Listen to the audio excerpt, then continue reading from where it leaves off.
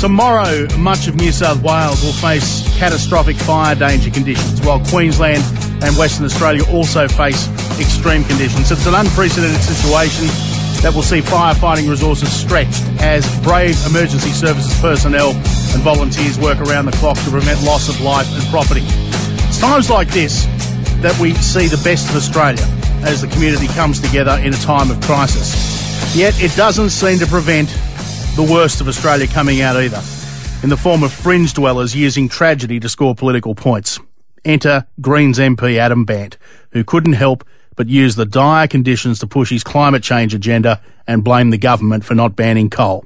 Forget the fact that had we shut down every emitter of greenhouse gases a decade ago, we still wouldn't have prevented this current situation. I mean, does anybody honestly believe that if we stopped all coal-fired power tomorrow, the fires would just stop and never come back, miraculously? Give me a break.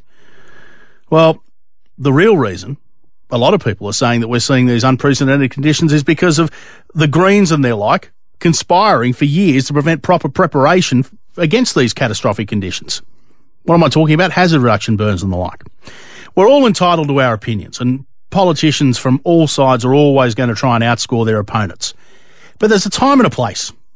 However, it takes a bit of integrity, decorum and common sense to figure that out. Greens, unfortunately, lack all three of those things.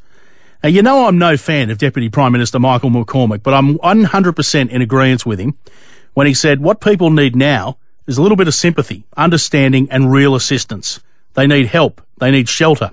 They don't need the ravings of some pure, enlightened and woke capital city greenies at this time when they're trying to save their homes. He's hit the nail on the head with that one, hasn't he?